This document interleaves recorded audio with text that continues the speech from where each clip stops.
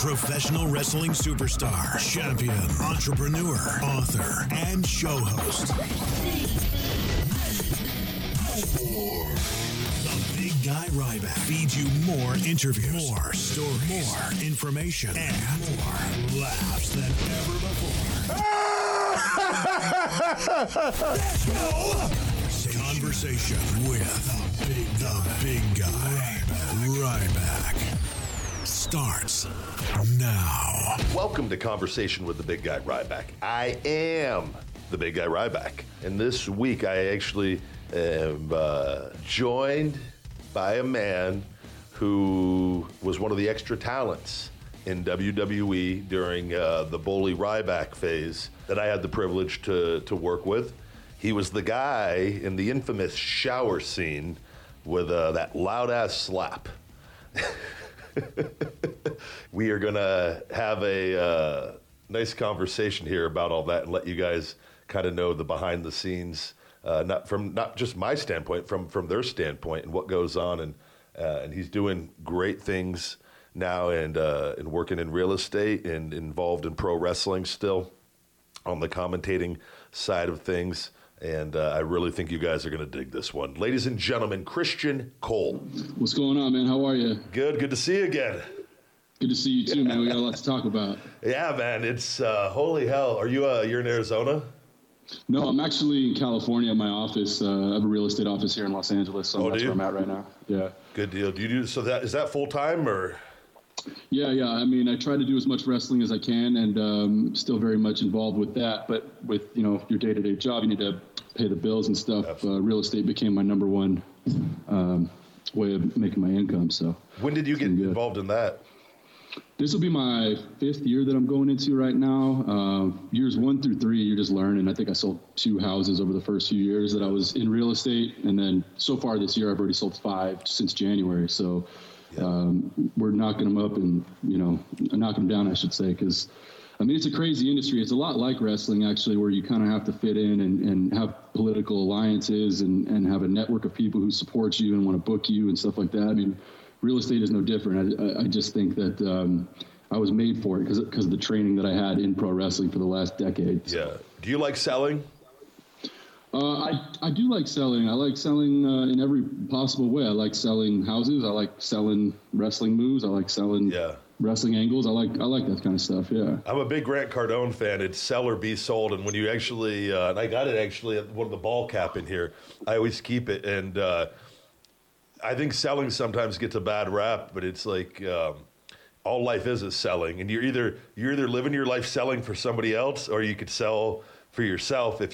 Granted, there's nothing wrong with either. Some people like just selling. My thing is, if you could sell for yourself, but it's all selling. We're selling all the time. When we meet people, we're selling ourselves, our personality, no matter what. It's actually, and Grant really changed my outlook on selling, where I was like, fuck it, that's all that life is selling. And when you can, I always ask people, if they're involved in sales, do you like sales? Because if they say no, it's no, you need to learn to love sales, because you won't succeed without it.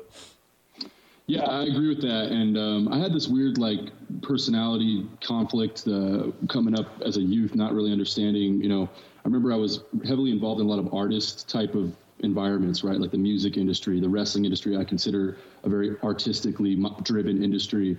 And I remember one time this dude called me a suit. He's like, all you are is a haircut and a suit. And I was so young at the time that I took it as an insult. And I remember thinking wow, am I not going to fit in with the artist world by being the salesman type of guy, But then I kind of grew into it, and I discovered that being a salesperson, whether you're selling yourself, like you were just saying, Ryan, if you sell yourself or you're selling someone else's stuff, you have to sell yourself to get out there in the world. Every day you wake up and you go, to the post office or you clock into work, whatever you're doing, you're selling yourself to those around you. And if you're not doing that, people probably won't like you very much. If you're just, those people that always say I don't care what anyone thinks. Well, if you really live your life that way, that's not the best way to get along in our society and the civilization that we live in, Yeah. So. You also don't want to create enemies also, because it makes life a lot more difficult. The more enemies you have, I mean, it's a real thing.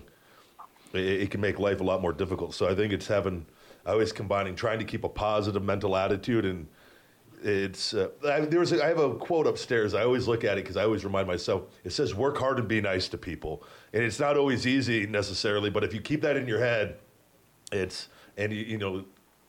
with your approach on selling, I think it works out for the better more often than not. But man, those real estate exams are no joke, though. My ex-girlfriend, I know, she actually got through it here in Vegas, but I've seen a lot of people. They're no joke, right? Yeah, I mean, they require a 78% passing grade, and I walked. They don't tell you whether you passed or not until you actually walk out of the office. And so I walked out going like, I failed. There's no way I made 78. I must have went back and changed 40 of the 150 answers, just trying to hope that I passed. And when I opened the envelope, it did say that I passed. So I was stoked, but I was like bewildered as how the hell did I pass this test? Because it was really hard, and it's only a 6-month education though, so it's kind of like, you can get the income of a lawyer or a doctor, but you only have to go to school for 6 months instead of like my sister-in-law's got $500,000 in debt, and she's 30 years old. She finally just got her job with Kaiser. Congrats to her. But she has to spend the next 10 years paying off debt. Yeah. So it's an interesting way. I never wanted to go to college. College wasn't the thing for me. Same. I knew I wanted to perform in the ring, and I wanted to sell, and then eventually real estate became like the perfect match for all that. And I could do shows on the weekends. And like, for example, I have a show tomorrow night, and I don't have to mess with my clients. Like, they understand between 5 and 8 or 8 and 11 p.m. Yep. I'm not selling them anything anyway. So It works out, That is a nice balance, man. It's good. It makes me happy to see that you got a really solid job like that, too, because that's the one thing I think with wrestling, and since I got into it, I sometimes think, guys, you're doing it right.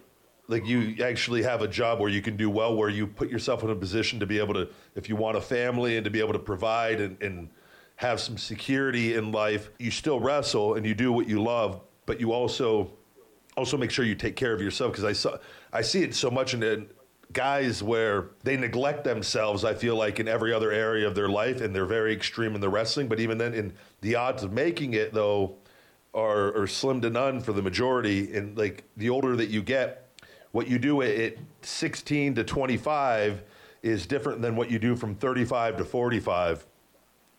Whereas if you're still like just working to work, because I know some people and they're not really applying themselves on a job aspect, they're barely getting by, and all their time's kind of going to wrestling. And it's then when you hit like 50, what do?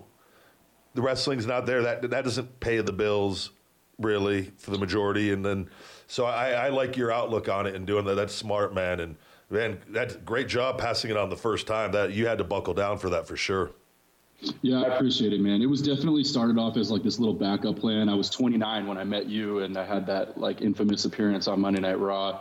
And then, I'm 35 now, so it's actually been quite a while since I've seen you. But I turned 30, I woke up, and I was like, shit, dude, like, I need to probably have a backup plan. Yeah. And I want that backup plan to be settled before I'm 40. So that gives me 10 years, 5 years later, like, it's been the best decision of my life. But it doesn't change my outlook on pro wrestling and what I want to do in pro wrestling, how I want to be perceived in pro wrestling.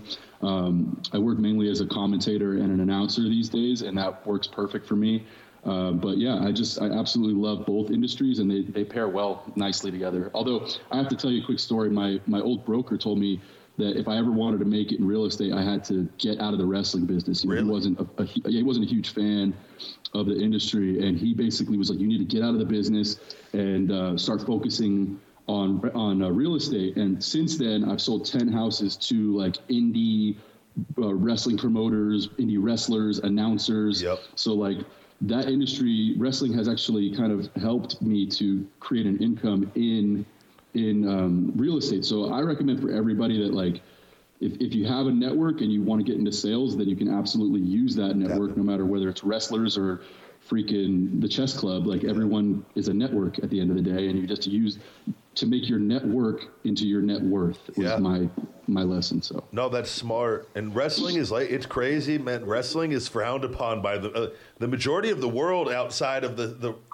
unless you're a wrestling fan, which it does have a large fan base, but if the people that don't get it, they look down on it. And I've seen it, and it's a tough thing. But like you said, it's a network at the end of the day. And if you're able to then, all your job comes down to is if you could make numbers and you make sales, a sale's a sale, regardless of where it comes from at the end of the day. So that's a smart play doing that. And not only that, dude, but the fact is like people who don't like wrestling are not going to be my clients. Like, or not, they don't have to like it, but they don't. If you have like a hate for it, or if you think it's lowbrow, or you want to talk shit, like, then I'm not going to work with you, because like the best thing about my job is you get to work with people who are cool and like who mesh with you. You know what I mean? That's a very key component of the whole thing. So yeah, I mean, go ahead and, shit on my love for wrestling, and then I will go ahead and just not work with you. It's Absolutely. Pretty simple. When did you make the decision? What age did you get into pro wrestling, first of all? I was 24 when I first walked into Knox Pro Wrestling with Rikishi and Gangrel, Black Pearl, Orlando Jordan. That was in 2009, like when they first opened. So me, Rusev, Ricardo Rodriguez, a few other guys, Eric Watts from Tough Enough. All of us were on that very first graduating class with Kishi and those guys in Burbank. I forgot Rusev because I've seen him talk about Rikishi. So what was it like training with Rusev down there early on? Was he a real asshole? He's one of my good friends. He's one of my favorite people.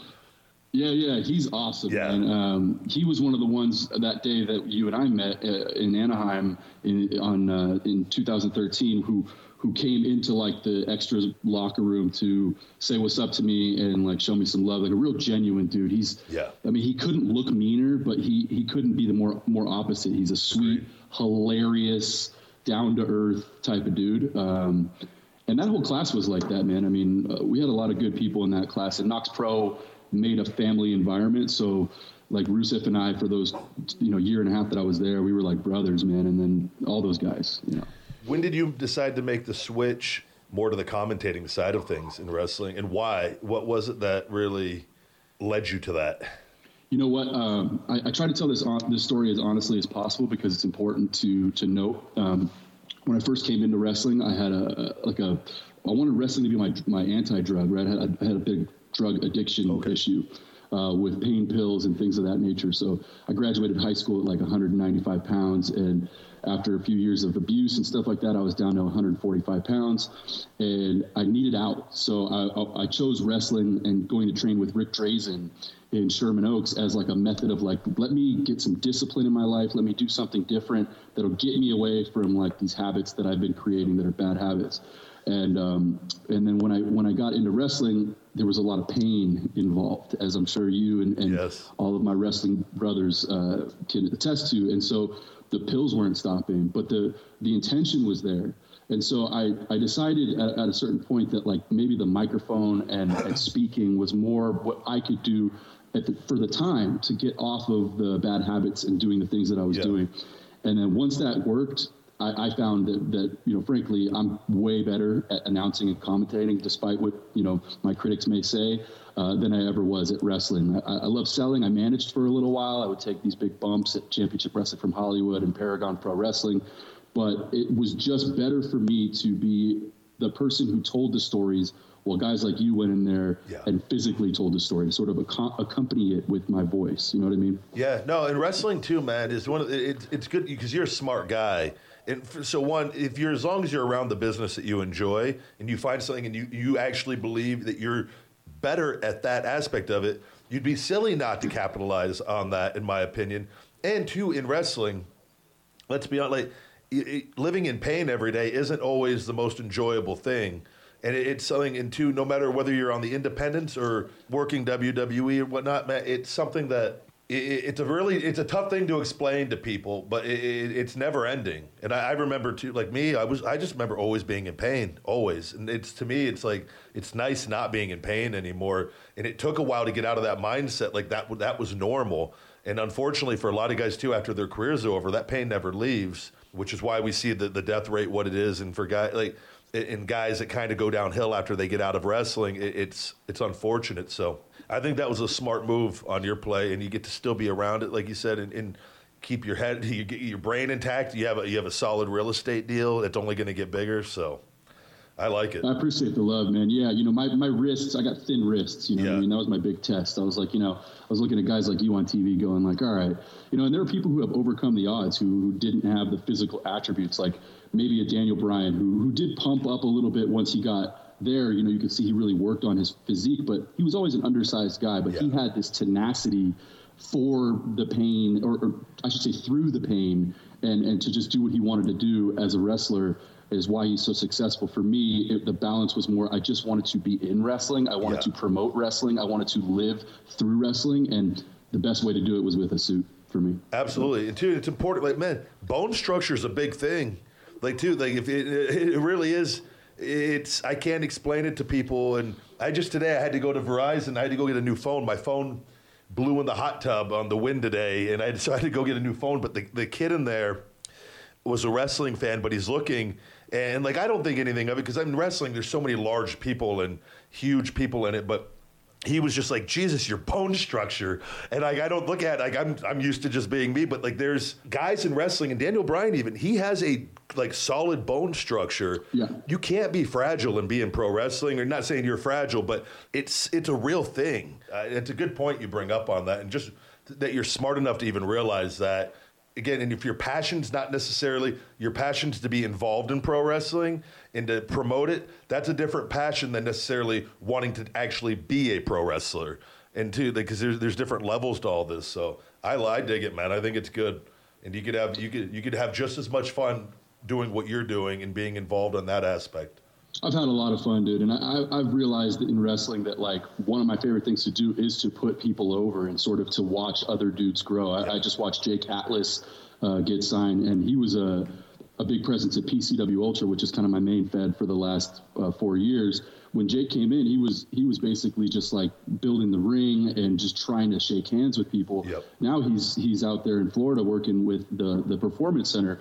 And to watch him do that, it showed me that, like, there's two different types of people in this industry. There's the people who love it, and then there's the people who love it and can contribute to it in a physical way. Yeah. And I just was never the latter, Have you seen, what are your thoughts on, like, and I talk about it, and I've talked to guys, and I've had talked to a lot of people off the air, WWE Hall of Famers and people, and like, I've lived through like this change in wrestling where when I was in developmental and coming up through Deep South Wrestling and OVW and Florida Championship Wrestling, where it was more psychology based, and guys can do moves all day long. And that was always moves were very important.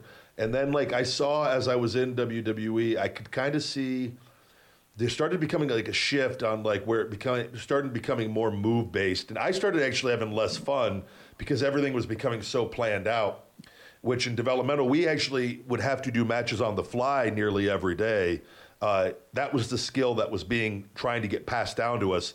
And what I saw was a lot of guys had trouble with that aspect of it, of learning matches on the fly, because it is a whole different ball game than going out there and planning a match A to Z. I'm a big fan of doing both, I think, for like pay-per-views and TV, of planning the latter half of a match, like the go-homes, if you're having near falls, where you can't really communicate as crisply and clearly. Like on my live events, I would stop planning the first 3/4 of the match, and it was the most fun I ever had when I started doing that consistently with other guys that wanted to do it. Have you seen the shift in wrestling, though, where it's become now, like, it's very move-based, I feel like? And part of that is guys learning the business as they get older, which I'm very conscious of that as well.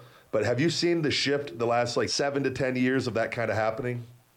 I mean, absolutely. And you've even seen the results, like, in the top promotions where, like, the guys who were considered just, like, indie spot monkeys are now the main champions and the main guys for AEW and WWE. I mean, I remember a time when I first got in, it was like my trainers were telling me, like, you should just get off Twitter. Don't even tweet.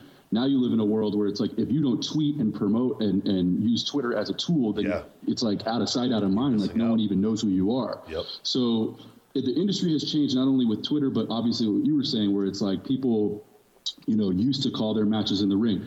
I think the reason that that's happened is because the indie fans, like where a lot of guys are getting their foundation from, like they don't want to see you work a headlock because they're in a crowd of 75 people on top of the ring.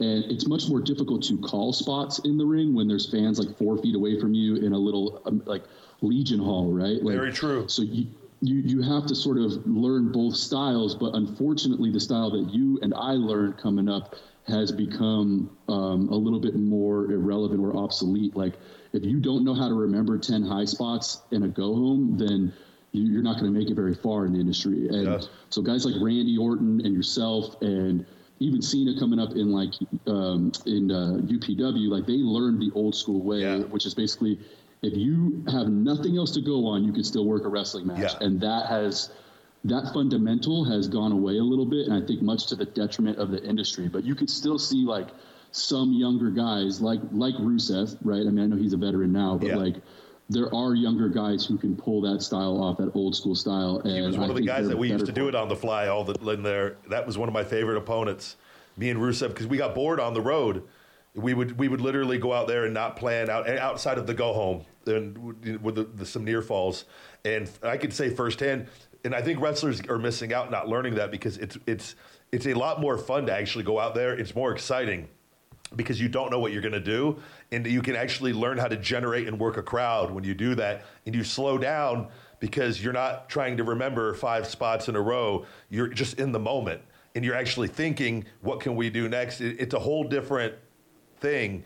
But I think there are, and obviously, and you brought up good points with that, I think it's like a combination of kind of having a little bit of both, where I feel like some of the guys, they're going to learn that as they get older too, I think, because they're going to get bored, quite frankly, I believe. Well, let me ask you this, though. I mean, like, was it, because when you're in, first of all, you have TV times. I know you're talking about doing live events, but like in the event that you still have times, I'm sure. So like, absolutely, you got to hit your mark. And what my question ends up being is like, it's almost like a risk to not have something planned out if your partner, A, doesn't know how to stick with you during that rhythm, and B, if you have times, or if like, you know, I remember I watched you tell a story about, you know, doing the Feed Me More against Kalisto, maybe at the wrong time for what the producers wanted, what you wanted, all that good stuff. But it's like those risks are kind of like what got Austin to his level. Yeah. And the biggest guys in our industry have been risk takers. Yep. And so I think it's weird now that all the matches are spot fests. You have less ability to take a risk, take a breather, feel the crowd out. If you hear them chanting one more time, give them one more, stuff like that. That's like interesting that you see on indie shows. Like indie shows, you always see the guys just like, look at the crowd. What are they giving me? How do I give it back? Even if it's a spot fest, they don't have the same rules and sort of parameters. Yeah. I mean, was it like that in WWE where you felt like you couldn't do anything that you wanted to do?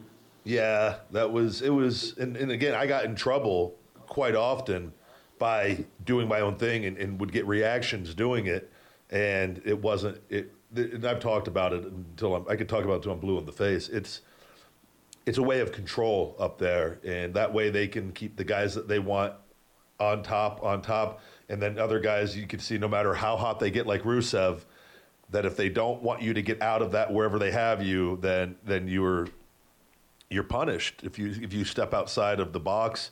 And I'm very big on, I'm not a fan of reading lines off of paper. I could do it. I can memorize all day long. I could memorize pages. One, it's a very boring process to do that for me, and to put my personality in pages of font. I prefer to know the direction that I need. What is the goal of the angle or goal of the promo, and then go out there and be yourself, which is why I think I have success doing things where I'm able to just talk, YouTube, whatever, because I can just improvise, where I could be witty and do my thing. And up there, they take that away, because you're just, and we see it with everybody, and that's what it is. But it's definitely gotten stricter, and it got stricter as I was even there, more so on a lot of things. And now, like live events, on that kind of thing, like live events, you were allowed to have a little more fun.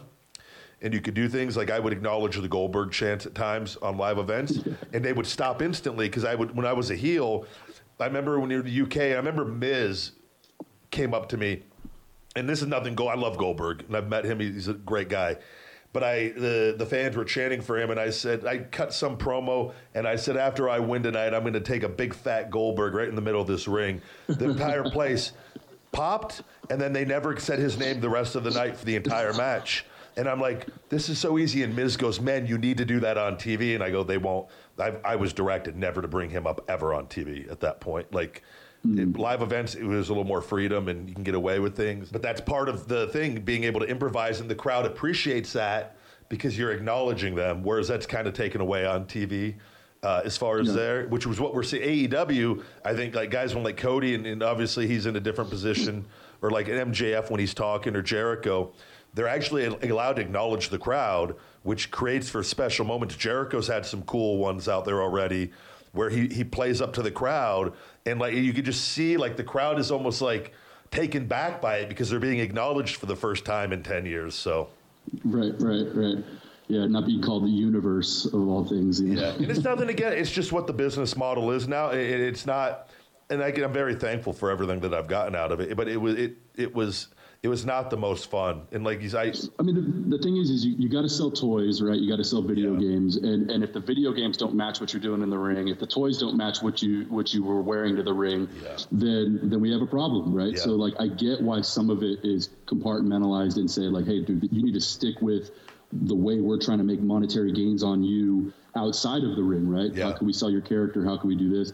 I get that, but I do think that some of the best I've ever seen were just insane. Like the Ultimate Warrior is one of my favorite characters of all time, and I don't know that anyone ever handed that dude a script. You know what I mean? Like, so that to me would be the ultimate freedom. Crashing and being able to do that, and like I've talked to Austin a bit, man, and I know, and like I could just hear it and see it, like when they watch.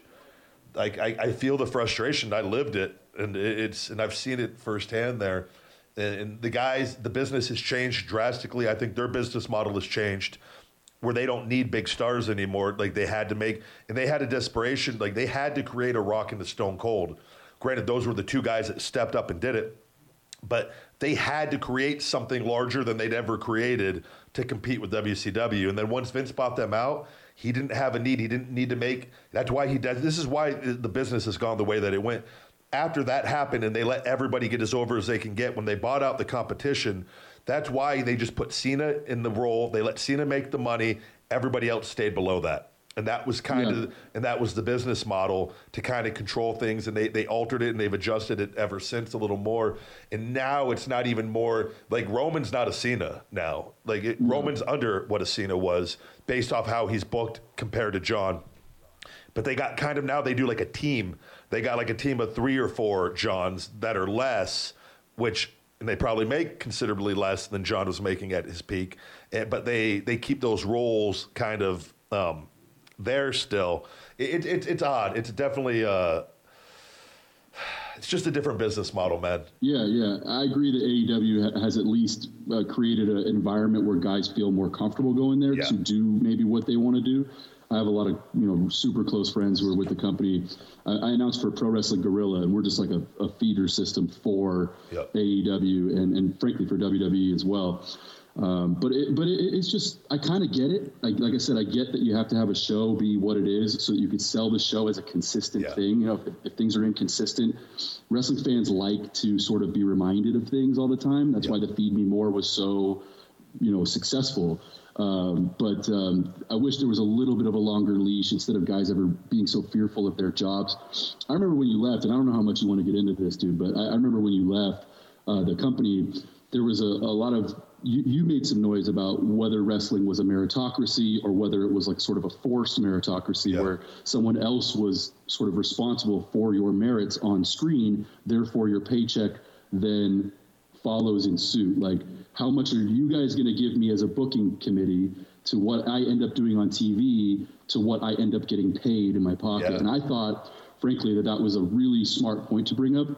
I'm not sure that a union is the answer. I'm not sure that I have any of the answers, quite frankly. But I remember just bringing up the idea that a sort of kayfabe meritocracy, making your real money and your real career worth something, it only exists really in that industry. And so it's something to be explored, I think, and discussed amongst people smarter than us. And I think that could maybe affect the business in a positive way someday if people actually take a look at it. So. And and that was one of the things and when I left, I knew I was really hurt. I didn't know to the degree I was hurt, but I knew I was done. Like when I left, I thought it through, I was like, I wasn't going back. They could have offered me $10 million. I wasn't going back. Like, I was done. And that was one of the things I wanted to put out for the guys, for the Joe Hennings, the Heath Slaters, and all the other, everybody, all the wrestlers, the guys, because I kind of lived on both sides and got to see. I lived that top main event spot for over a year and working it throughout in different points. And seeing in the difference in how you're treated, and I see how those guys are treated, it's crazy. Like they're literally treated less than because of the roles that they're given, and they go out and execute. And so that for me was a way. I was beyond disappointed that I got a lot of messages that day from a lot of wrestlers saying thank you for putting that out there. I was beyond disappointed with the negative backlash, and I don't know from who, and WWE controls a lot of this as well, where I was advocating for equal pay. At no point did I say everyone should make equal money. I had a question in there that why wasn't there a more equal like pay structure, and as far as in regarding downsides and things. I'm not talking about merchandise and other things, but it was a question to get people to look at it and to ask questions. It wasn't saying there should be equal pay for everybody. But that was what, in the Meltzers and these other people decided they put out as misinformation. They misquoted it.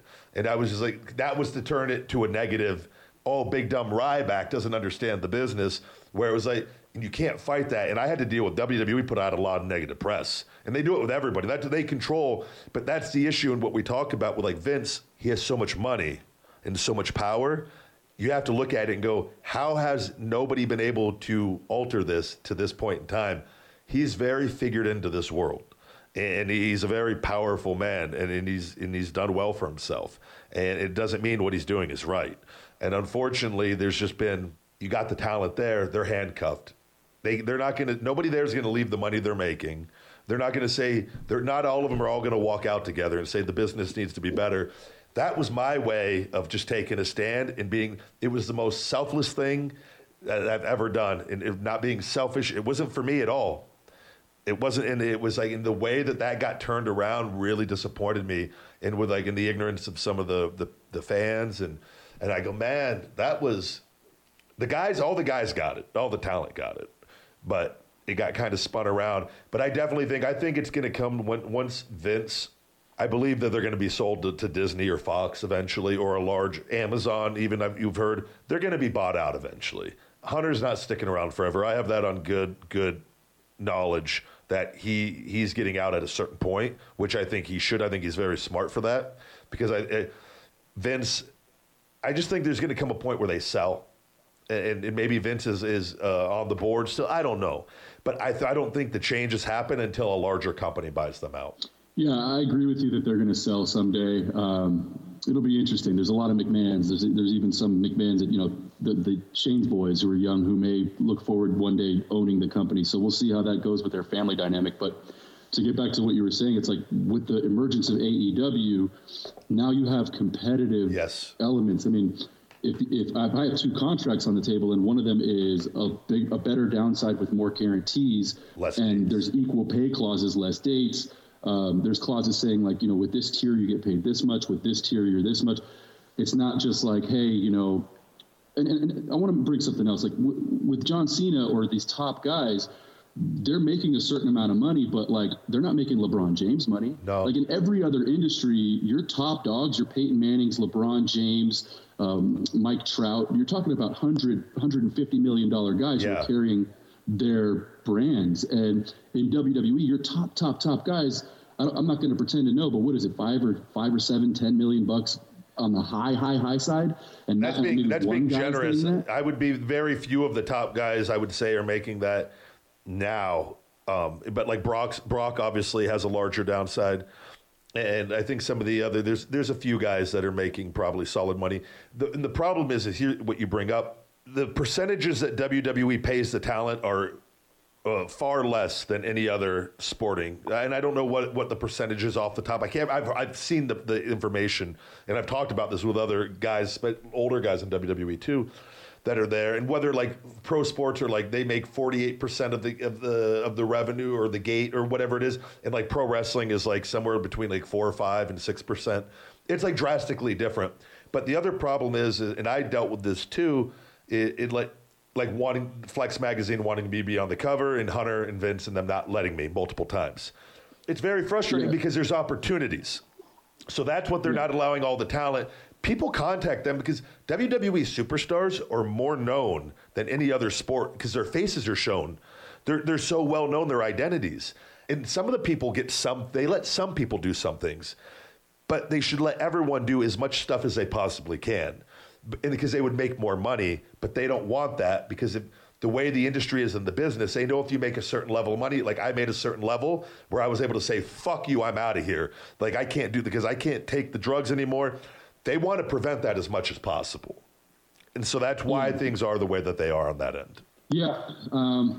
I don't feel great about it. I don't either. It's not, but it is what it is. They have a factory line of people though that want to live their dreams, and I was one of those.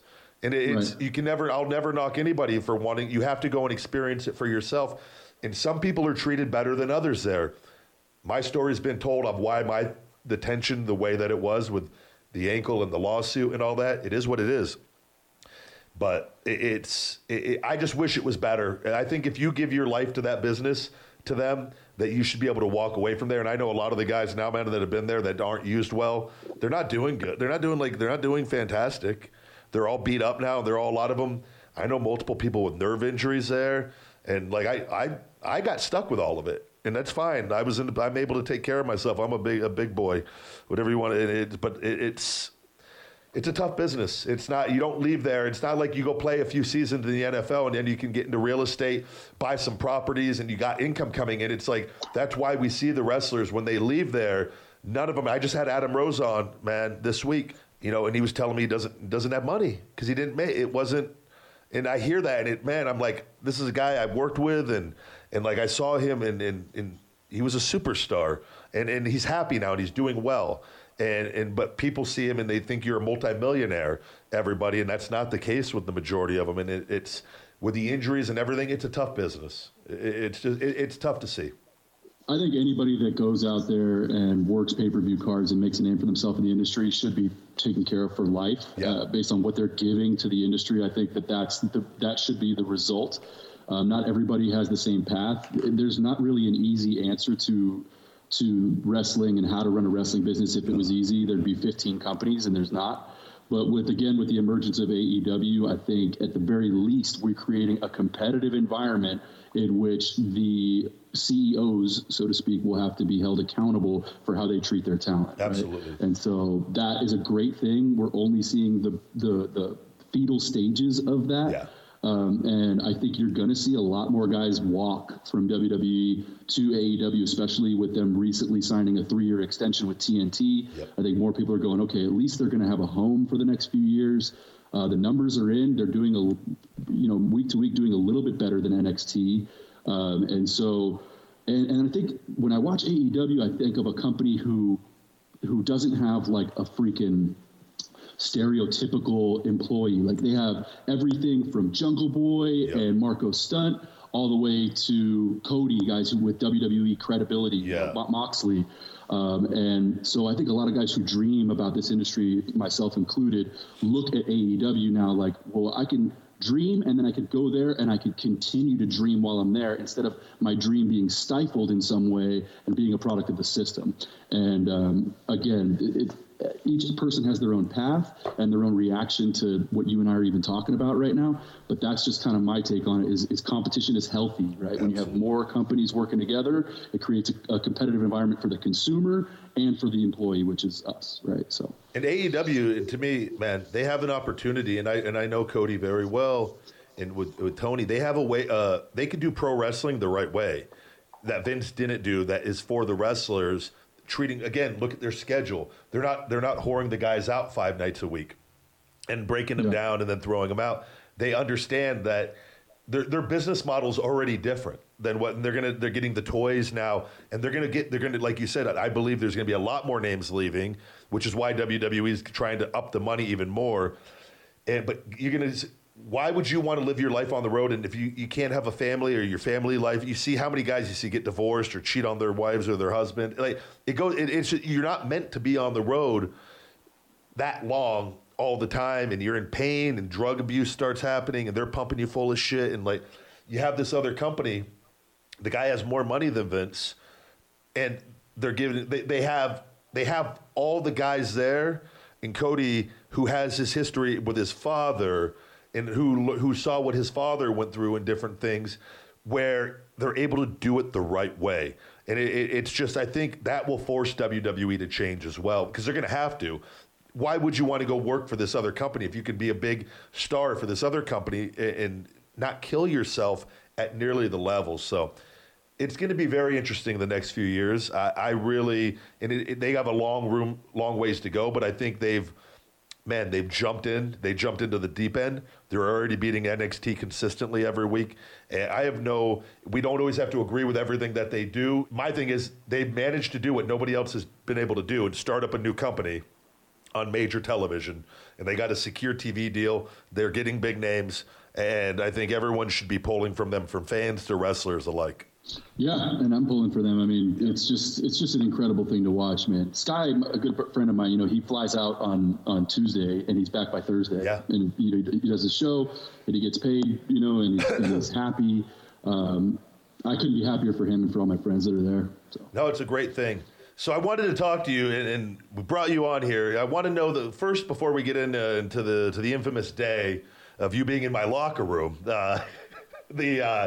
was what goes on to being, if I want our listeners, the listeners to understand, being an extra going into WWE, if you can kind of give a little insight, because I was always fascinated by it, and I could always see it, and I got to work with you guys a lot from when I was a babyface and then when I was a heel. And I understand how nerve-wracking it can be, because I remember when I was coming up in developmental and going up to TV, and my first times going up there, how nervous I was. So I was always, I felt like I could understand that, being on both sides of the fence on that. But just from your perspective, what was it like? Was it nerve-wracking for you coming in there, being an extra? If you can kind of just elaborate on the experience. Yeah, so for me, man, it was really a nervous experience, right? I've been watching WWE since I was 3 years old, and I just remember always wanting to have an opportunity to work with them. So for most of us in the industry that have not been signed to a major contract, when you are called to do extra work, it's almost like you're making your debut in a way, right? The first time you ever get to break that fourth wall, get on television, and be a part of this thing that all the lineage, like again, the Ultimate Warriors, The Rock, everybody, and you're stepping into these doors that are these hallowed grounds, right? And then they put you in a fucking laundry closet. Yeah. Right? And so like... Don't worry, they do it to us too. I just remember going like, what the fuck? Like they put us in a laundry room and it was just a bunch of like, the help of the Anaheim. A legit laundry room, by the way. We're in a laundry room. Yeah. Like there's no chairs. Your options were to sit on the folding table where people were working and folding clothes, or to like sit on one of those industrial sized, 1,000-gallon laundry units that they're probably washing, Ducks jerseys in, right? And it's like we go in there and there's no chairs for us or nothing, and the experience started off really sort of like, well, is this like a hazing? Is this a test? Like, what is going on here? Because I've worked in commercials. I was the spokesperson for Freeway Auto Insurance. I've done a lot of television and commercials, and it's like, you get a trailer and you get like, they just treat you really kindly in Hollywood. And what I thought was that, because Raw was on USA Network, that there would be more Hollywood in the WWE form of wrestling than the sort of old school thing that we all come up with about paying your dues and, the old gritty element of pro wrestling. I thought, well, WWE will have at least some, amenities for us to benefit from. And it immediately was just like a big wake up call when you get in there. I had Anaheim, which is a nice arena. And just to elaborate on what you said, because before we get past this would happen to the talent with us, where we'd get crammed into locker rooms where we'd be in these huge, nice arenas, and they have all the access to all these rooms, and they would take the male talent and shove us. We'd sometimes have locker rooms with no bathroom in it, which I'm like, what the, like, where they have multiple locker rooms with bathrooms in all these arenas. It's a very frustrating thing And that was one of the things that so it wasn't just extra talent, but my thing is they probably had 10 extra rooms that were really nice. They do it on purpose, so. And it's not to haze, it's just the way they look down on wrestlers. And it's a very carny thing because they don't want the wrestlers to feel important, where you have a group of guys. Well, you're not making a lot of money coming there, and I don't know if you want to.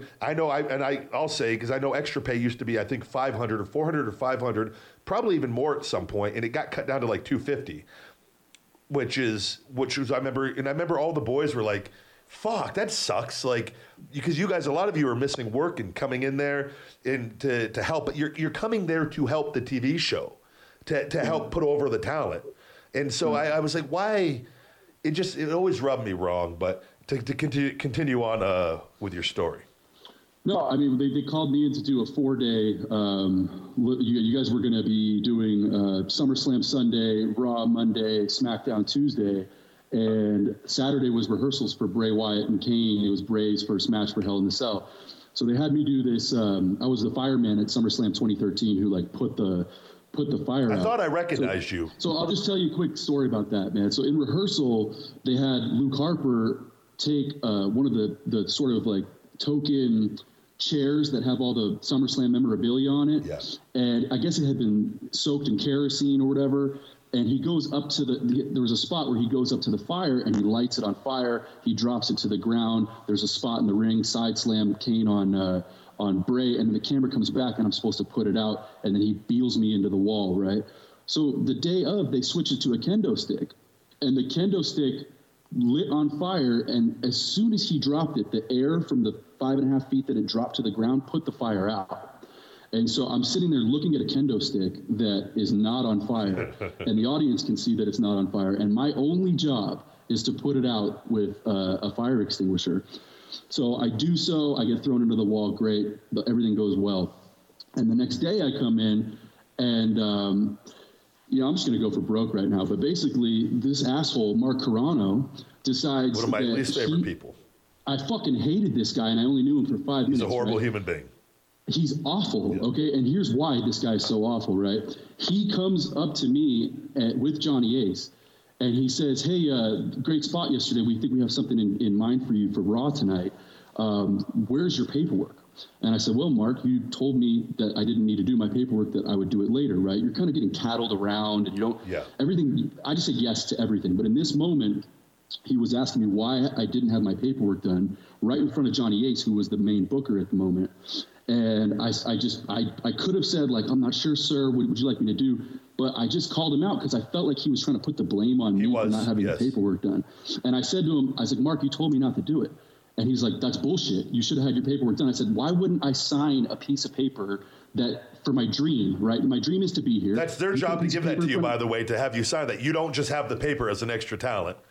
Yeah, it's not even. He didn't do his. So he didn't do his job, and so Johnny wanted to know. You were on TV. He came back to Carano. They didn't do his job. So then Mark came to make you look like the bad guy to protect himself. Just so people, this is what is going on.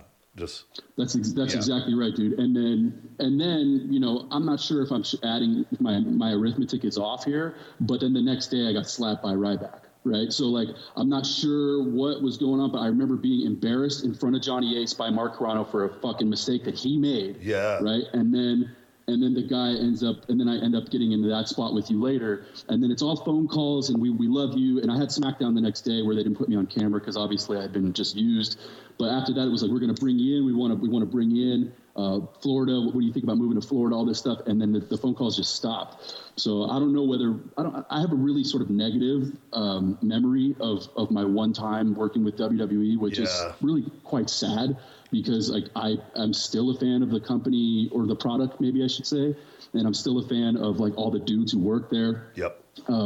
But guys like me who had a negative experience there, AEW has been like a big like I don't know, man. Like I almost get emotional thinking about it because I'm just so excited that wrestling finally has another big billionaire option to sort of play around in.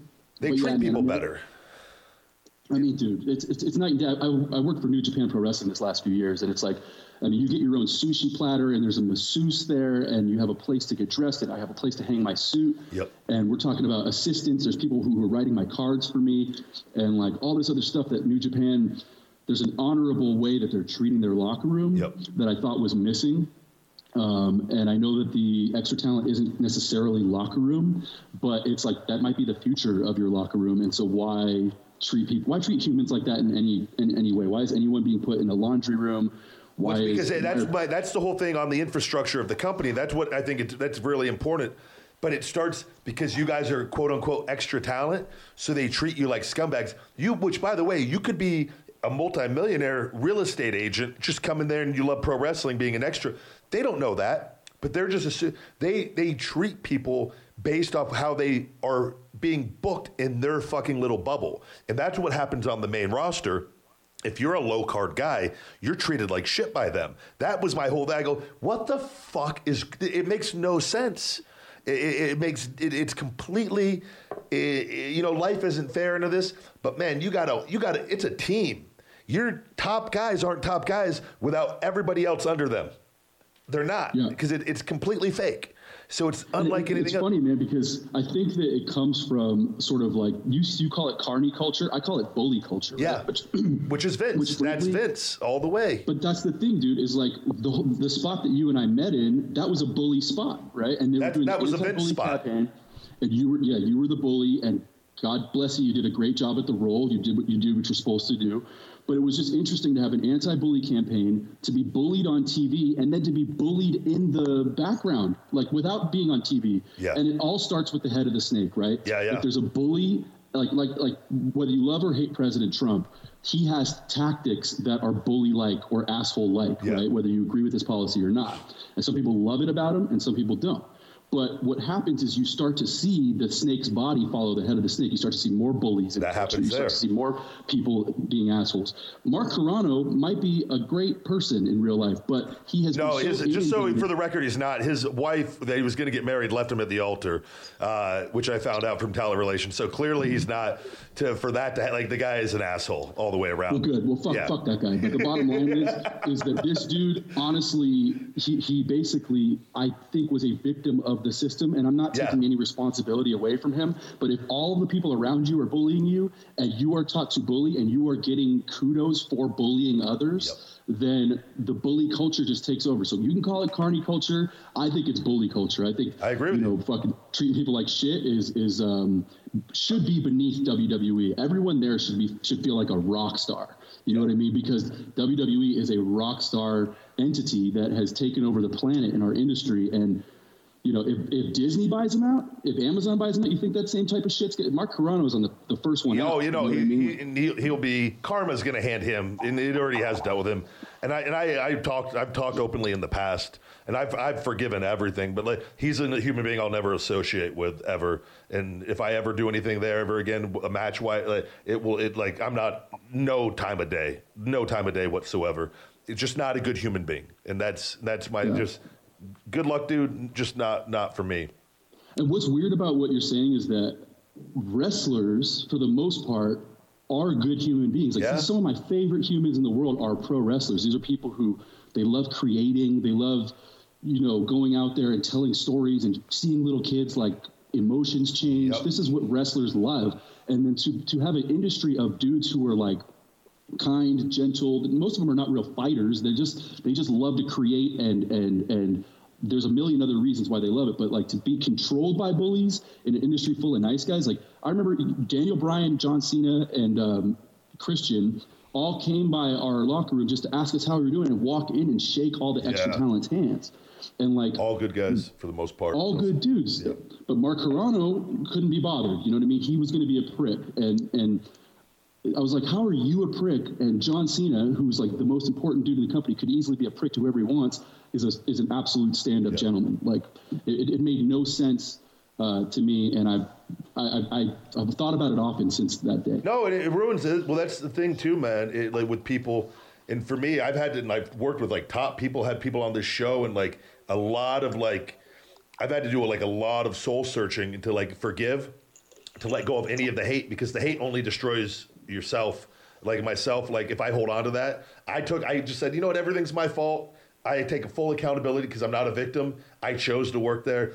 I took away all power from them, which they're still trying to do certain things. It is what it is. It's all going to get worked out. I've won every step of the way, but I had to let go of the hate because it was, and they're trying to remind me because they don't want me to let go of the hate, because what it does is it destroys you, which we see with a lot of people there. And when you have a lot of good human beings, and we see there's a lot of guys, man, their lives are completely ruined that were great guys because they hold on to the hate. And I've seen that, and I've met them, and I go, I cannot let that happen to me. I have to fucking figure this out. And like, man, it has been the greatest, most liberating feeling in the world, getting to the point that I'm at, and I'm still getting better and better with it. But I hate hearing stuff like this because it doesn't have to be like that. And the positive is with AEW, it won't be like that. And there's going to be, if they just keep doing what they're doing, they're going to take over wrestling eventually in a better way. And it's going to take time, or WWE is going to be sold and they're going to adjust their policies,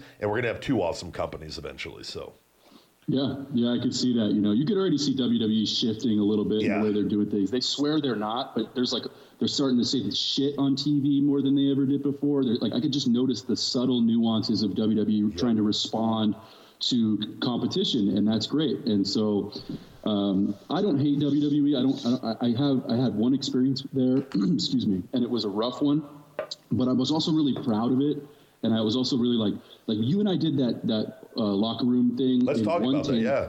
Yeah, on live television, right? Like it was like it was funny earlier in the conversation you were talking about like remembering lines. I remember while we were doing it, like in my head, I was like really impressed. Like this dude remembered all of his lines. Like that's pretty good shit. But he's not as dumb as they say online. Yeah. In fact, actually, I could tell how smart you were when I first met you. I think like just by looking at you, like bald, beefy dude, people probably assume that you're dumb. But I remember... in all fairness, I do look pretty dumb. You look like a dumb. Yeah.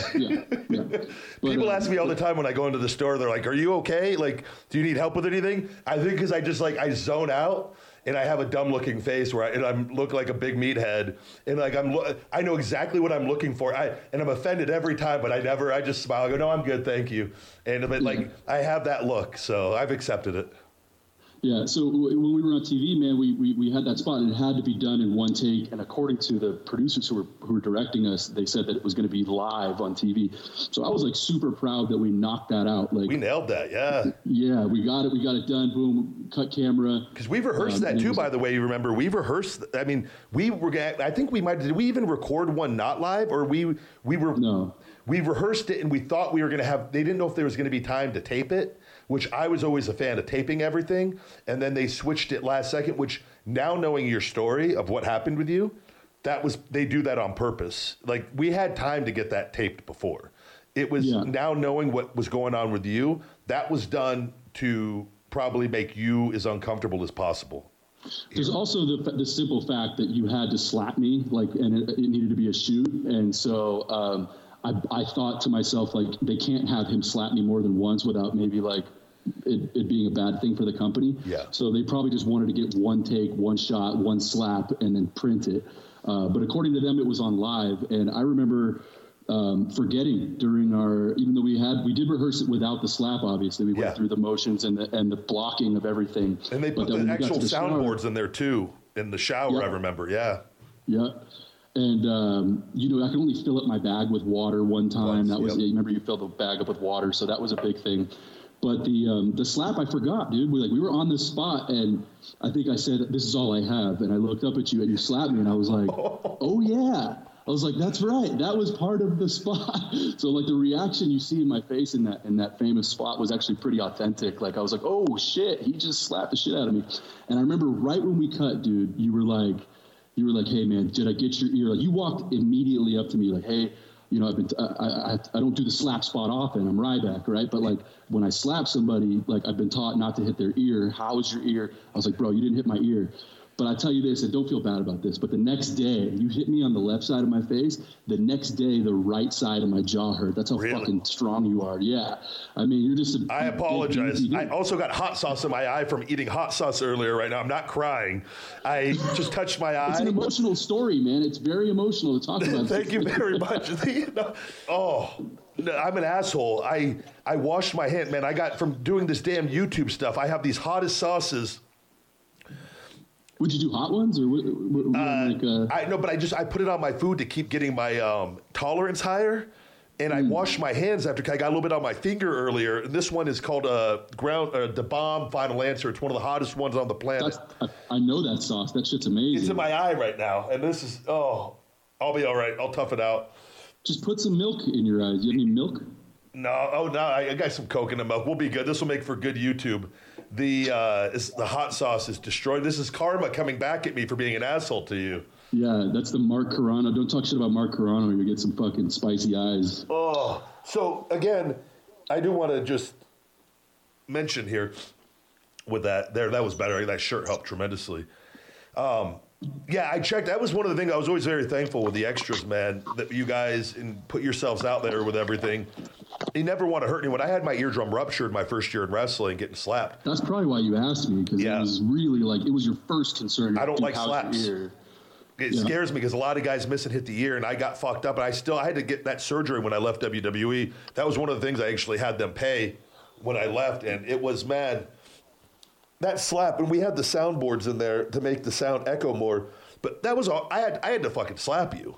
Like that was. It was like you said, and I apologize. My thing was, don't break his jaw, don't break his fucking eardrum. That was, if you're sore, that's a win at the end of the day for that kind of shitty thing. But that was probably, I would say that was the most memorable Bully spot, in my opinion. Because also, I think so too. It had the prison rape feel to it too. I was going to ask you about that. I remember when we got done with that, and like Road Dogg was in there, and then finally someone said it like after, like that was kind of gay.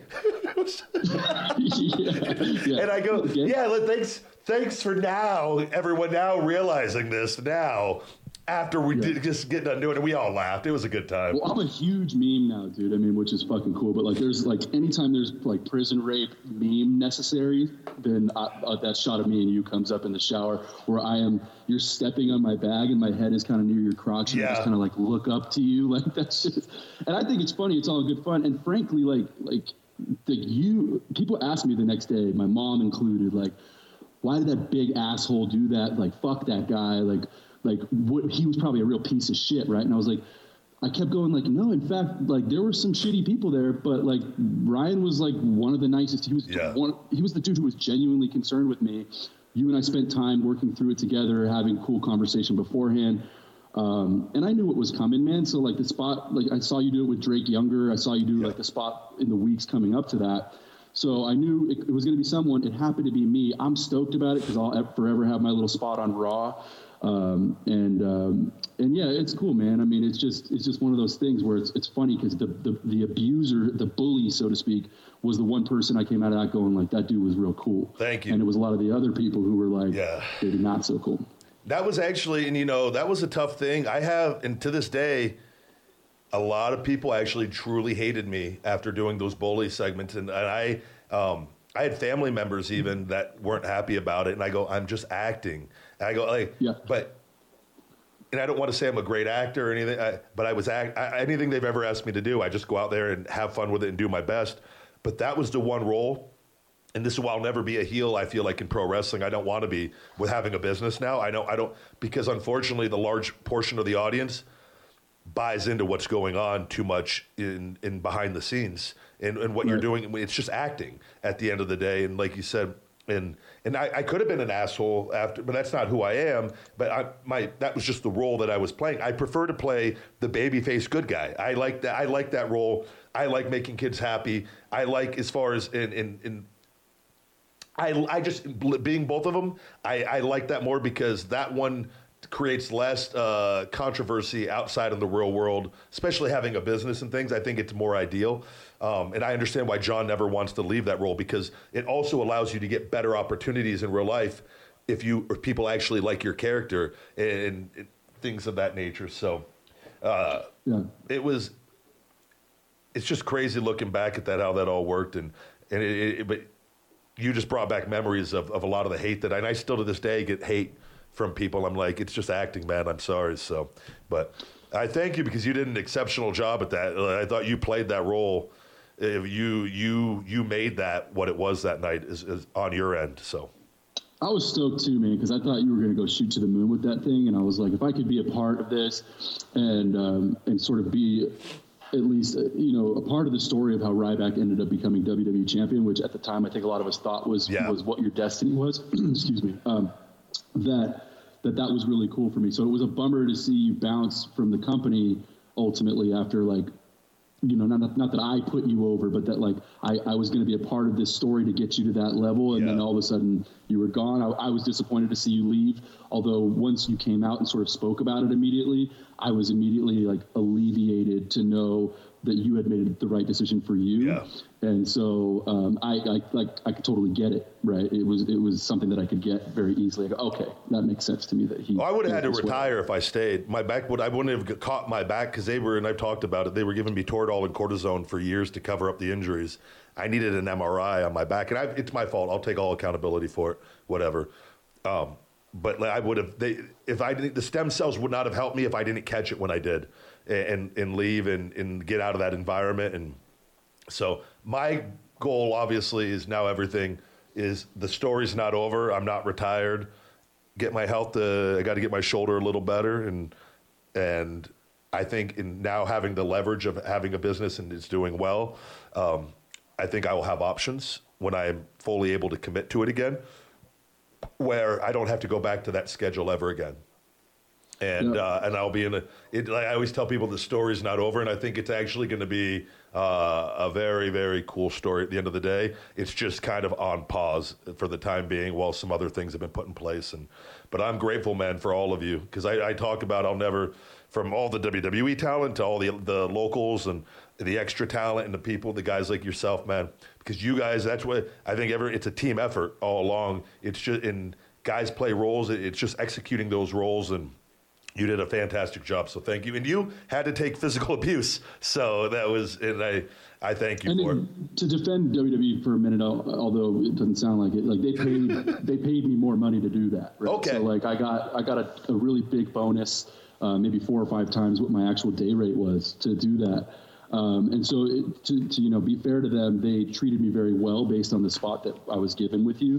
And I thought that was really stand up of whomever. They don't do that often, by the way. So that was, and I'm pretty sure, just to put him over, I'm pretty sure Road Dogg was the one who made that call.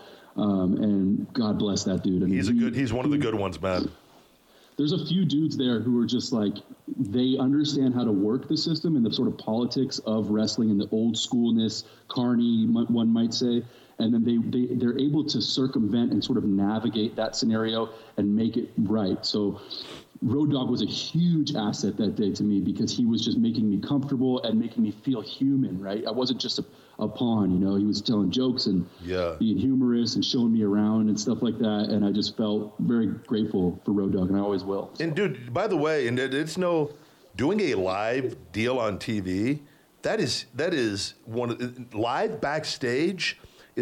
Going out in the ring is one thing, but you're in the ring. It's different because that's what Doing the backstage scenes live can be some of the most stressful things in the world because there's not people around like when you're out there, and it's every little mistake is amplified. And we went out there and nailed that live, and I've had to do a lot of live ones, but I'm there all the time. You're not, so that's why I think you stepped up and did that, because if you don't do that right, then it's on me to improvise and to keep it going. But we didn't. Everything was as planned, and man, I think that's why he recognized that, because a lot of extras they wouldn't be put in that position to be in a live. They would tape it. So.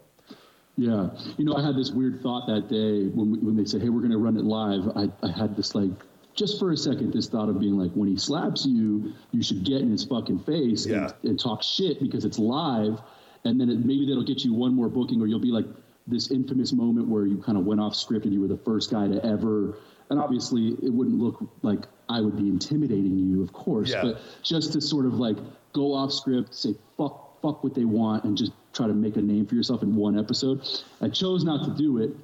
And looking back on it, maybe I should have, because again, I haven't worked for them since that day. But it was just an interesting thing to know that it was live and be like, if I wanted to, I could slap him back, and then I'm going to get the shit kicked out of me. But maybe it'll start like a little angle, you know. They bring you back and we do a pay-per-view out of it. It's anything would have been better than eventually just stopping it to go to be a Paul Heyman guy for 2 pay-per-views and throw away months of work. So weird, man. The decisions they make are so weird, but yeah, it's all right. Well, thank you regardless. And with everyone I have on, Christian, I always ask, and I want to ask you as well, is one piece of advice for the listeners that has helped you the most in your life thus far? Wow. One piece of advice that's helped me so much in my life. I just try to stay positive, man. I think appreciating the great things, and when you're feeling down and when you're feeling upset or things are desperate for you, to just sort of appreciate all the little good things. Every morning, I say 5 gratitudes. When I wake up, I make my bed, I say 5 gratitudes about either the day or the year or the month, things that are going well. And to remind yourself of these affirmations and these gratitudes, I think can give you a more positive outlook. And in an industry like wrestling, where things are sometimes hard, or whatever industry the viewers are in themselves, just to appreciate some of the little things will give you a better attitude. And when you have a good attitude with people, they often reciprocate that good attitude. So pass on the smile, treat people fairly with respect, and you'll earn respect back. And that's my little just bullshit stick. Right. No, I love it, man. I live by all that, and it's practice. So I agree with that completely. And where's the best place to find you? Anything you want to go ahead and plug to wrap up? Yeah, man, I'm on Twitter and Instagram at xtiancole, XTIANCOLE, and we have a few shows coming up. Tomorrow night will be Bar Wrestling in Pomona. You can watch that on the High Spots Network, and also the pride of my wrestling career right now is PCW Ultra. You can go to PCWOnDemand.com and check out all the cool footage. Todd Kennelly and I calling some of the great matches in Southern California over the last 4 years. So PCW Ultra, give them a like, and come out to a show sometime. Good deal. Well, Christian, thank you very much for being on the show. Thanks, Ryback. I appreciate you, brother. All right, guys, we'll be right back after these messages. You've heard us talk about Real Good Foods before on the podcast and just how much I love their Real Good pizzas and enchiladas. Now Real Good Foods also has their new poppers, which are a super low-carb cross between a chicken nugget and a jalapeno popper. All of their foods are low-carb, grain-free, gluten-free, and keto-friendly. Most items have as low as 3 to 4 grams of carbs per serving. From their chicken crust pizza, enchiladas, cauliflower crust pizzas, snack bite pizzas, and poppers, you can't go wrong with anything from Real Good Foods. All items are available at realgoodfoods.com, on Amazon, and in retail locations all over the country, with a store locator on their website. Save 10% with discount code RYBACK off of realgoodfoods.com. Real Good Foods. Feed me more. Hey, what's going on, guys? It's the big guy Ryback, and I want to talk to you about Fuel Meals, my personal meal prep service I've been using for years. Meal prep at your doorstep. Fuel Meals at fuelmeals.com has something for everybody. An easy way to eat healthy in this fast-paced life we are all living. Whenever I'm in a pinch, I go to my Fuel Meals, and I love it. I love to eat real food, but the fact is, I can't cook for every single meal of the day. So Fuel Meals come in handy for me when I need it most, and I think it could help you too. Tell them the big guy sent you and use discount code THEBIGGUY to save 15%. Fuelmeals.com. Feed me more. What's going on, guys? The big guy Ryback here with Feed Me More Nutrition. Check us out on feedmemore.com or Amazon. You can actually save 10% on Feed Me More Nutrition at feedmemore.com with discount code podcast10. $1 of every sale on the website goes towards 3 Square and feeding the homeless. We have our new fruity cereal, I So Hungry, our mango candy, Wake Up Unlimited Energy, and our Brain Feed Brain Support. We have supplements for men and women using only stevia and monk fruit, no aspartame, no sucralose, no artificial colors. We have something for everybody, guys. Get hungry, stay hungry, feed me more. All right. We are back. Big thank you to Christian Cole for coming on. Man, just here, talk about life, everything going on, what goes on from the extras involved with WWE. I dug getting to talk to him. It was good. It's crazy how fast time goes by for a lot of this stuff, and it's I remember that day fairly well because I remember it was in California and in Anaheim, and I always loved being on the West Coast because it was a short trip home after being on the road, just night after night. I want to say I've got a few things to do here. I do want to mention, I want to do a big thank you guys to BioAccelerator once again, the company in Medellin, Colombia, that I had went and had my stem cell procedures after I've had 11 here. It's been a very frustrating at times last few years, but also it's been something I'm very grateful for in the experience. I understand the deeper meaning, and I know that the story, I just have a weird, odd sense of peace with the entire thing because deep down I know it's all going to work out. And having that confidence in knowing, and again, and being patient, it has allowed me to continue to push in endless rehab in trying to overcome this needing a 5-disc fusion and a right shoulder replacement. My back now, as we've talked about, is much better, but I got a phone call yesterday from BioAccelerator, and it's crazy how everything just kind of works out. I'm got an appointment with my doctor here this Tuesday with a shoulder specialist.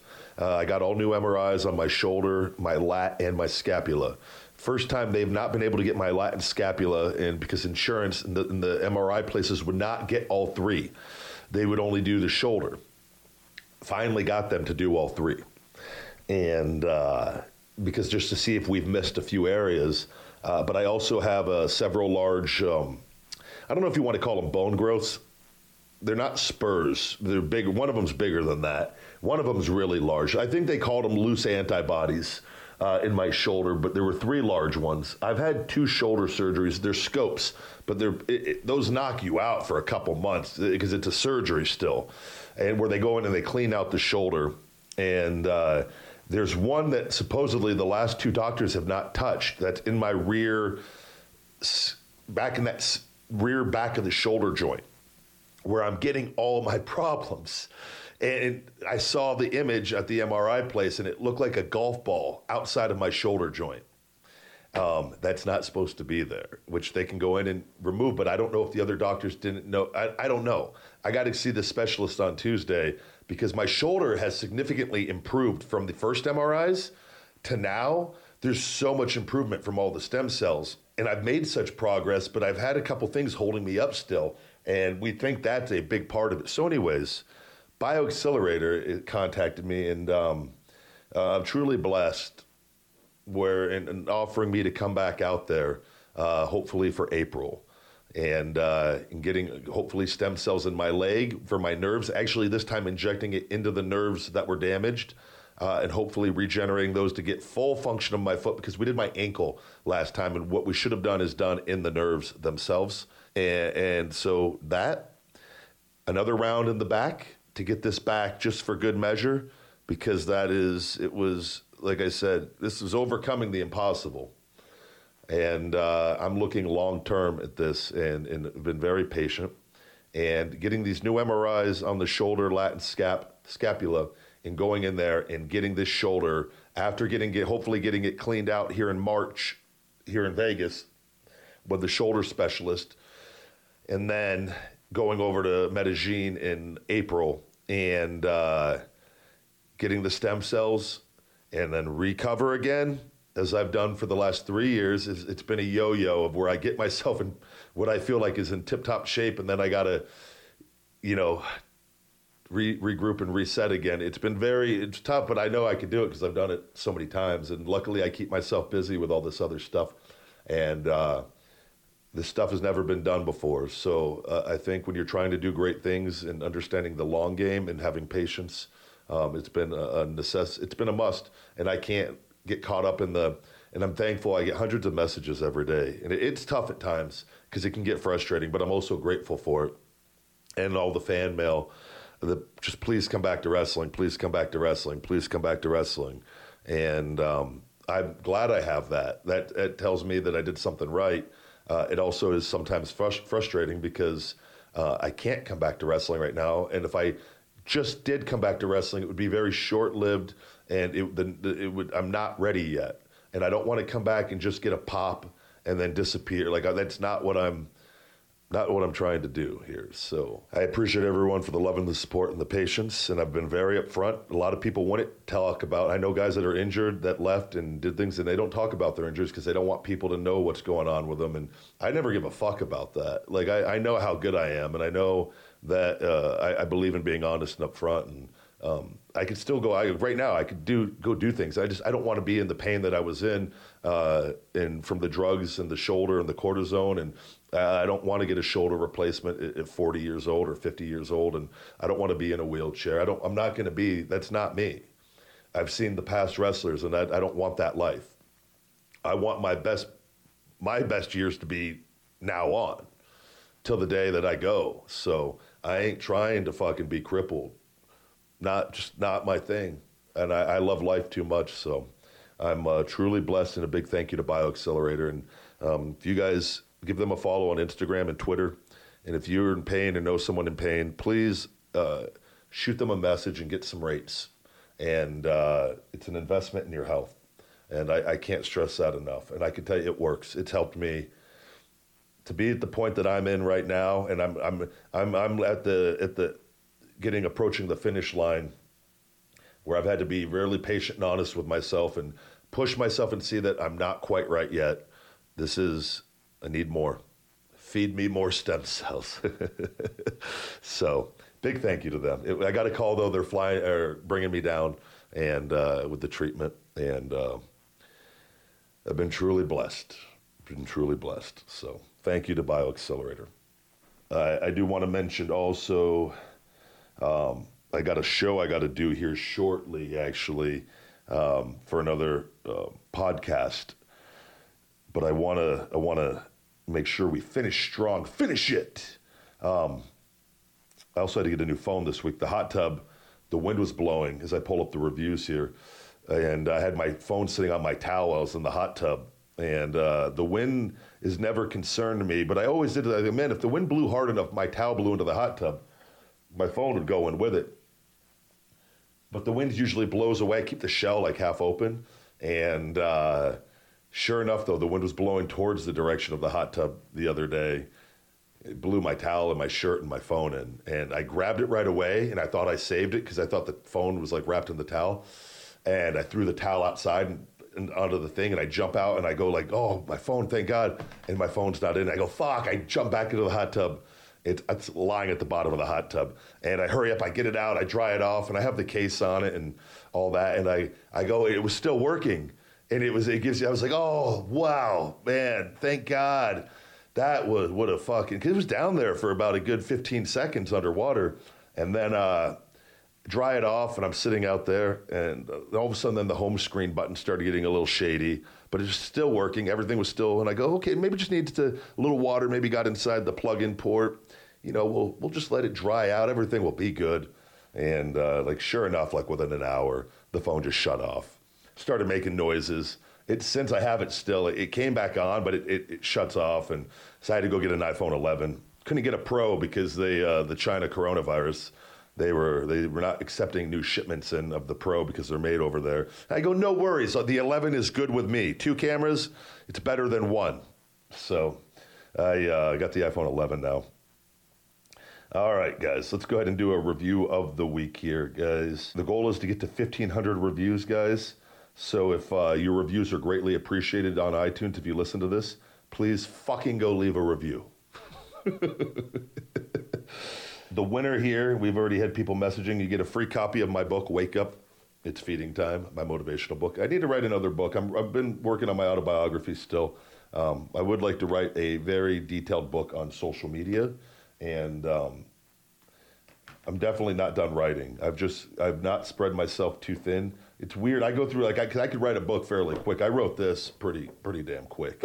At WWE, I did it in pieces, but then when I buckled down and just started writing, I mean, I would work on it, do an hour here, an hour there, 20 minutes. I would at least do 20 minutes every day, and it was usually a lot longer than that. And it was done on my end pretty quickly. And I suck at editing, so I had the editing and all that took a bit because I use an editing app for everything now. I was a student in school too, and all that, and then I don't know what happened. I got dumped somewhere along the line.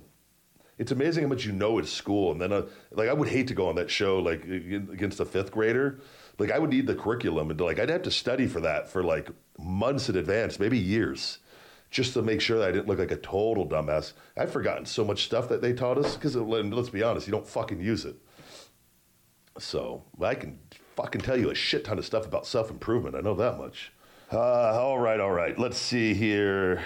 This is from Tony Pizza and my favorite podcast. I have listened to this podcast since day one. Prior to Ryback releasing this podcast, I had never listened to one before. The knowledge I have gained has changed my life and made me much happier. Even as I try to listen to other podcasts, I cannot seem to get hooked on the content like I did with Conversation with the Big Guy Ryback. I checked it out for the wrestling, but have stayed for... Wait a second. Did I read that one last week? Am I a dumb? I think I did. Why did I pick that one twice? I didn't even... Okay. I botched. I botched my own reviews. We're going to leave it in. I leave the fuck-ups in.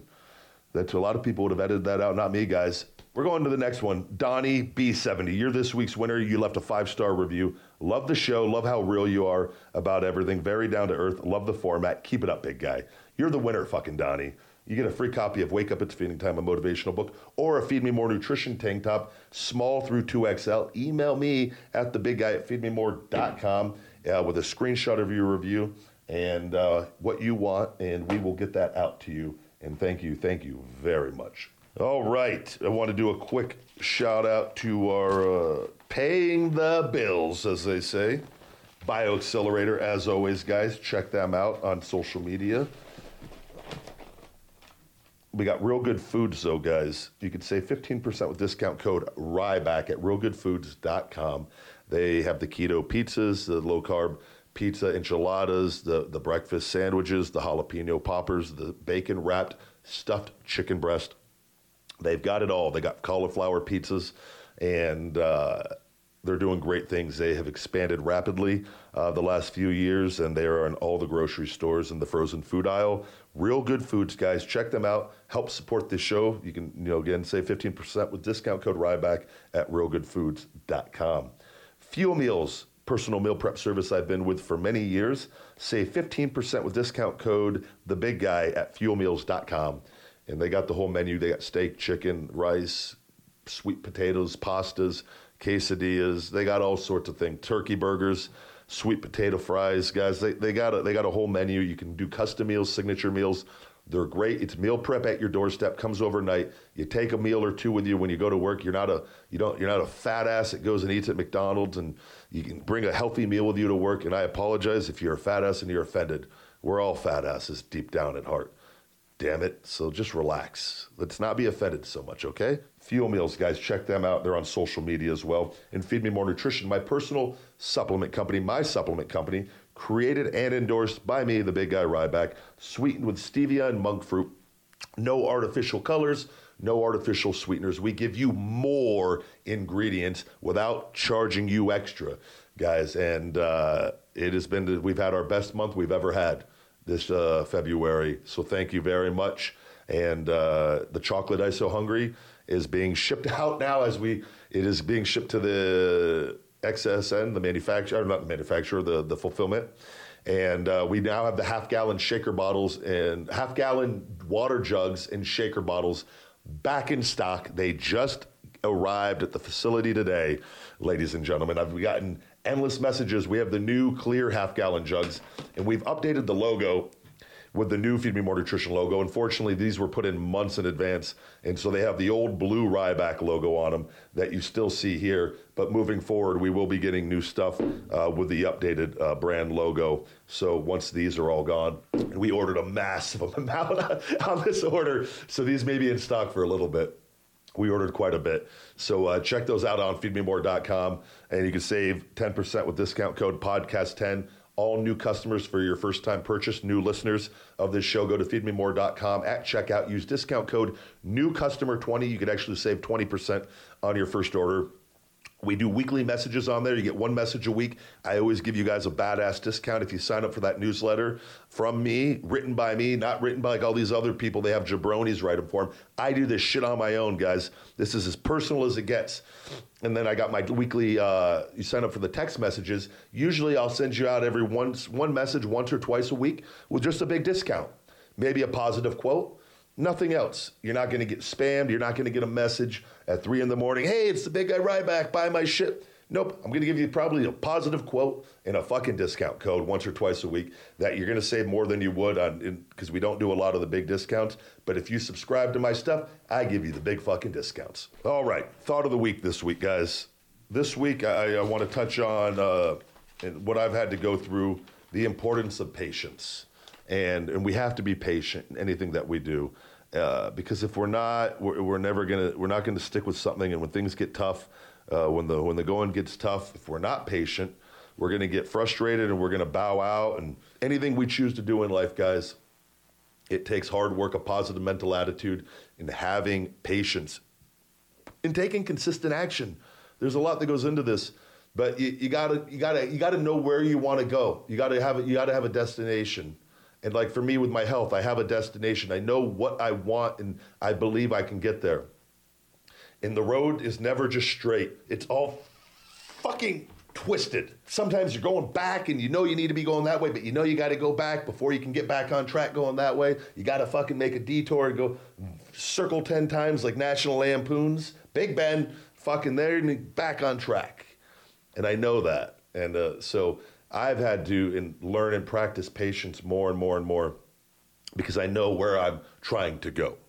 And no matter what it is you want to do, it doesn't just happen overnight, guys. And maybe there's rare stories where something does happen overnight and someone, hits the jackpot. It does happen. But typically you got to have patience. And the more patience that you have, and it's not being lazy, it's being patient and understanding that you have a goal, you know where you want to get, and you just got to, you just don't go 0 to 100 and all of a sudden, I'm successful. I'm a multi-billionaire. Doesn't happen like that. Unless you're just happen to be born into a really rich family and you pop out and then I'm a billionaire. Like that does happen.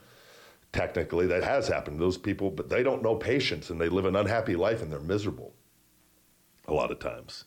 And they lack other things, the power being hungry. But be patient, guys. Things take time, and I've had to practice and learn that.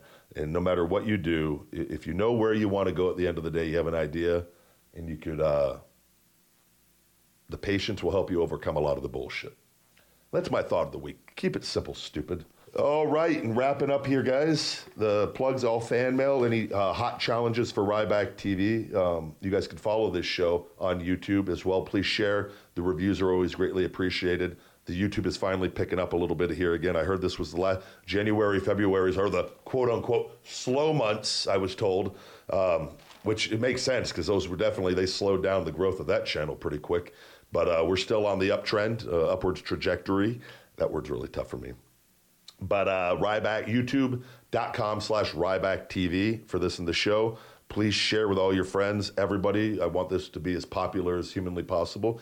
I can't do it without you guys. So just push the content. If your friends don't like me, shove it down their throats. Just say, this is, you have to listen to this. This is part of your routine. Turn off all that other shit. I don't care that you don't like him. Just fucking listen. And guys, for all fan mail, P.O. Box 752740, Las Vegas, Nevada, 89136. Personal videos by me, cameo.com/thebigguy.Ryback. All appearances or media inquiries, book the big guy at yahoo.com. My book, Wake Up, It's Feeding Time. Check that out. Social media, you guys go to the Big Guy Ryback 22 on Instagram, and that will lead you to and I'm the Big Guy Ryback 22 on TikTok. That one's, we're almost to 200,000 followers really quickly on that. So TikTok seems to be pushing out my content fairly decent. So if you haven't got on TikTok, get on TikTok. And that's about it, guys. Thank you very much for listening. You've just listened to another episode of Conversation with the Big Guy Ryback. Feed me more. This is Conversation with the Big Guy Ryback. Subscribe, like, rate, comment, and feed